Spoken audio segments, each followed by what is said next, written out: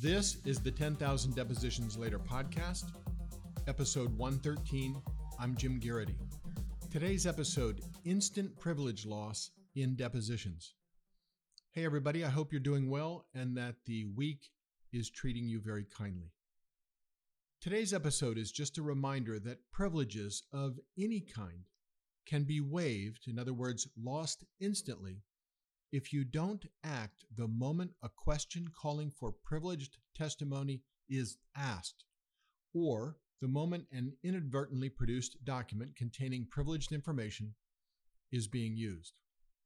This is very different from principles on privilege waiver when it comes to the accidental production of privileged documents in response to a request for production. Generally speaking, there is no instant waiver in that context. Courts generally don't expect parties to produce documents and then immediately go through that production again to see if anything that just went out shouldn't have. The committee notes, in fact, to Federal Rule of Evidence 502B, the waiver rule, says exactly that. Quote, "The rule does not require the producing party to engage in a post-production review to determine whether any protected communication or information has been produced by mistake. But the rule does require the producing party to follow up on any obvious indications that a protected communication or information has been produced inadvertently." End quote. The driving principle in any setting is that you've got to act quickly once you are on fair notice that privileged documents or information has been or is being disclosed. And that's why in depositions, waiver of a privilege is near instantaneous. It's because the question is right there in front of you being asked, or the document is being marked, the document containing allegedly privileged information that you might have accidentally produced is being marked as an exhibit and slid across the table to your client. So the lesson for today is this: if your client is asked a question that you immediately recognize as calling for privileged disclosures, it is a hair-on-fire moment. You must object immediately and instruct your client not to answer the question. And if the opposing lawyer marks as an exhibit a document you accidentally produced or that you recognize as privileged, produced by someone, and that should not be in the adversary's hands, you must likewise object, instruct your client not to answer, and demand the return of the document. It is not enough to simply object. Your clients cannot answer questions that call for the disclosure of privileged information subject to your objection. They cannot answer at all without risking waiver. All right, Federal Rule of Evidence 502B2 covers this point. So let's review the text of that rule very briefly, because it's also the language of a supermajority of state evidentiary rules on the waiver of privilege. Federal Rule 502 is titled Attorney-Client Privilege and Work Product Limitations on Waiver. And here we go. The following provisions apply in the circumstances set out to disclosure of a communication or information covered by the attorney-client privilege or work product privilege. Subsection B, 502B, inadvertent disclosure. When made in a federal proceeding or to a federal office or agency, the disclosure does not operate as a waiver in a federal or state proceeding if 1. The disclosure is inadvertent, 2. The holder of the privilege or protection took reasonable steps to prevent disclosure, and 3. The holder of the privilege took reasonable steps to correct or rectify the error. Now, here's a quote from the case we have in the show notes today. Luna Gaming San Diego is how I will refer to it, that succinctly makes this point. And they say, quote, Rule 502B3 requires that the holder of the privilege promptly take reasonable steps to rectify the error. When the privilege holder objects immediately upon discovery of the inadvertent disclosure, the rule is satisfied. But under state and federal law, if a privileged document is used at a deposition and the privilege holder fails to object immediately, the privilege is waived. Now, the court goes on to say that not only failing to object will result in waiver, but failing to stop responses to the questions at a deposition that call for the disclosure of privileged information will also waive the privilege. All right, so here's the scenario in the Luna gaming case in the show notes. The plaintiff and defendant there enter into a protective order, which contains procedures for resolving disputes when they arise involving privileged documents. And that's very common, as I'm sure you know, in many types of litigation. The general drill is that before sensitive documents are produced, parties will often enter into an agreement saying if either of us produce something that appears to be privileged and the production appears to have been inadvertent or unknowing, we can both demand that the other side return it, and they will. So the parties here signed one of those agreements. Now, in the course of this litigation, the plaintiff did in fact accidentally produce one or more privileged documents to the defendant. A month after that inadvertent production, the defense is deposing a witness and marks one of the inadvertently produced privileged documents as an exhibit. What does the defense lawyer then do after he marks it as an exhibit? He asks 3 questions, according to the opinion, that lasted 2 minutes. Now, as I will discuss in a minute, that was enough to result in waiver of the privilege as to that document. 3 questions, 120 seconds, waiver. The Luna Gaming ruling also indicates that in this deposition, the plaintiff's counsel was actually handed a courtesy copy of the privileged document that was about to be marked as an exhibit and about to become the subject of questioning. Court apparently suggesting that the plaintiff's counsel then had actual notice that a privileged document was about to be used. And the court points out that plaintiff's counsel did not object at that point or ask for the return of the document. So again, to be more precise, 3 questions, 120 seconds, no objection, no demand for return, instant waiver. And there's more. 2 months later, in another deposition, the defense in the same case used the same privileged document. This time, plaintiff's counsel said, "We object, and we are invoking our right to claw back or demand back the privileged document or documents." What does the defense say? They say, well, you failed to object to their use at the prior deposition, and so despite being placed on actual notice, you allowed the examination about the document, and you've waived the privilege. Now, in this colloquy at the second deposition, plaintiff's counsel evidently adhered to the position that this document was still privileged, but nonetheless permitted questioning again on the privileged document, didn't instruct the witness not to answer the questions, didn't move for a protective order, at least in the deposition, before questions were asked and answered. The next day, the documents in question were used again by the defense. Plaintiff's counsel again objected and made reference to the agreement the parties signed, saying that if in fact any documents were inadvertently produced, they had to be returned upon request. But that agreement apparently didn't take into account the law of waiver.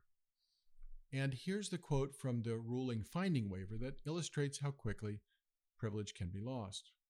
Court says Dorsey, that's the defendant, used the 2003 memo at the deposition of a particular witness. Counsel for Dorsey asked that witness to review the document and asked 3 questions about it, an exchange that lasted nearly 2 minutes, so not even 120 seconds. Luna's counsel, the court says, neither objected nor asked for the return of the document, and based on the federal and state law cited above and Rule 502b3's requirement that the plaintiff promptly rectify inadvertent disclosure upon discovery, the plaintiff's failure to object at that deposition waived the privilege. So keep that in mind. Again, the documents were apparently used in multiple depositions, but the court found that as to at least one of the documents, the privilege was lost in the first deposition after 3 questions and 3 answers lasting just under 2 minutes. All right, so some practice tips, and then we'll be done. First, as always, the solution for many problems that arise in depositions begin with your preparation, right? It's important to prep your deponents for questions that may call for the disclosure of privileged information. And it's really not just attorney-client, it's not just work product, it's doctor-patient, psychotherapist-patient, spousal privilege, accountant-client privilege, any privilege that applies to your case. It's really important to educate your client/deponent, at least briefly, about the notion of privileges that may apply and that might come up in the deposition. Attorney-client and work product to be sure in all cases, but maybe some of these others depending on your facts. During your practice sessions with your deponent, slip in some questions that call for the disclosure of privileged information. And consider being very casual about it, so there's nothing about your demeanor or tone of voice that alerts your client that a bombshell question is coming. Force them to spot the incoming curveball on their own. Train them to do that. Consider asking more overt questions like, what did you tell your lawyer, your doctor, your accountant, partner, whatever it is? Did you discuss that with your attorney? Did you write that email based on a recommendation from your lawyers? Did your lawyers recommend that you resign or that you return the product design documents? Some of these questions call for a very quick and simple yes or no answer. So if your client hasn't at least been given a heads up or a practice run on it, their answer may come out before you can make an objection. And at that point, of course, the information is out and gone and not coming back.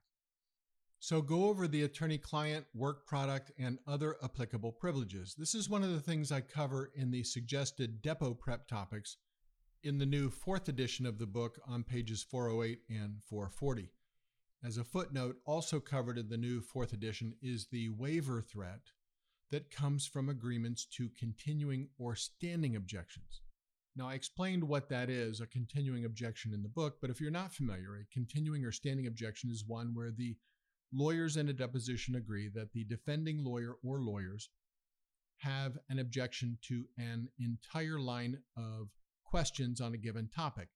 And so to be relieved of the obligation to blurt out an identical objection in response to every question on that topic, the lawyers agree that the defending lawyers have a quote-unquote standing objection to the entire line and need not raise the same objection over and over. In the book, in section 1408 on page 539, I cite cases that say that at a deposition, questions calling for privileged information cannot be answered subject to a standing objection. So even if you and the opposing counsel agreed to hold back objections, privileges are something you lose if you don't prevent your client from answering the question. Second practice pointer. Obviously, pay close attention to the questions. You must object immediately if a question calls for the disclosure of privileged information. And if the opposing lawyer, the examining lawyer, marks a privileged document that you didn't intend to produce as an exhibit, or if it's privileged and was produced from some other source, you've got to object immediately, instruct your client not to answer the question, and demand the return of the document. If it's not returned immediately, seek immediate court relief. So 4 steps: object on privilege grounds, instruct your client not to answer, demand the return of the document, and seek immediate court relief if it isn't returned. You're generally on solid ground if you make at least a colorable, good faith assertion of privilege. You have to make those objections in order to preserve your rights and to preserve your client's privilege. Courts understand that, so you shouldn't fear arguments about sanctions or threats of sanctions if you have a good faith basis to assert a privilege and instruct your client not to answer. Now, you might have even run into lawyers whose standard operating procedure is to ask questions about privileged matters. Some lawyers are very aggressive about that, and their questions may seek to elicit privileged information indirectly by asking about things like the chronology of events. So be careful. And here's an example. One question might be, did you meet with your lawyer just before sending this email? Or did you, as a result of your meeting with your lawyer, send this memo?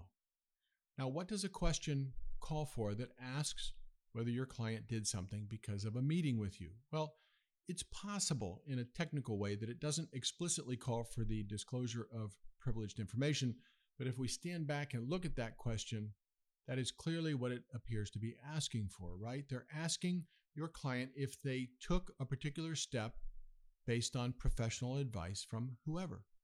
And those kinds of questions begin to reveal the substance of privileged communications very quickly. Okay, that's it for today. Let's summarize and then wrap up. In depositions, privilege loss is near instantaneous if you don't act immediately to halt the disclosure or use of privileged information. Protection is a 4-step effort: objection, instruction, demand, motion. That's objection to the questions, instructions not to answer, demands for return of privileged documents, and motion practice if the opposing counsel or whoever's in possession of the document will not return it immediately and destroy all copies. So that's the lesson for today. Never allow your deponent to answer questions simply by objecting on a question-by-question basis. Never allow your deponents to answer questions on privileged topics subject to a standing objection. And never allow testimony or the use of a document based on a general agreement or protective order that allows you to demand the return or clawback of inadvertently produced privileged documents. As the plaintiff in the Luna gaming case found, waiver can result if action isn't swift, even if there is a general agreement in place that contemplates the return of privileged documents. That general agreement only applies if we haven't already otherwise waived the privilege. All right, that's it for today. We'll talk to you again soon. Have a great week.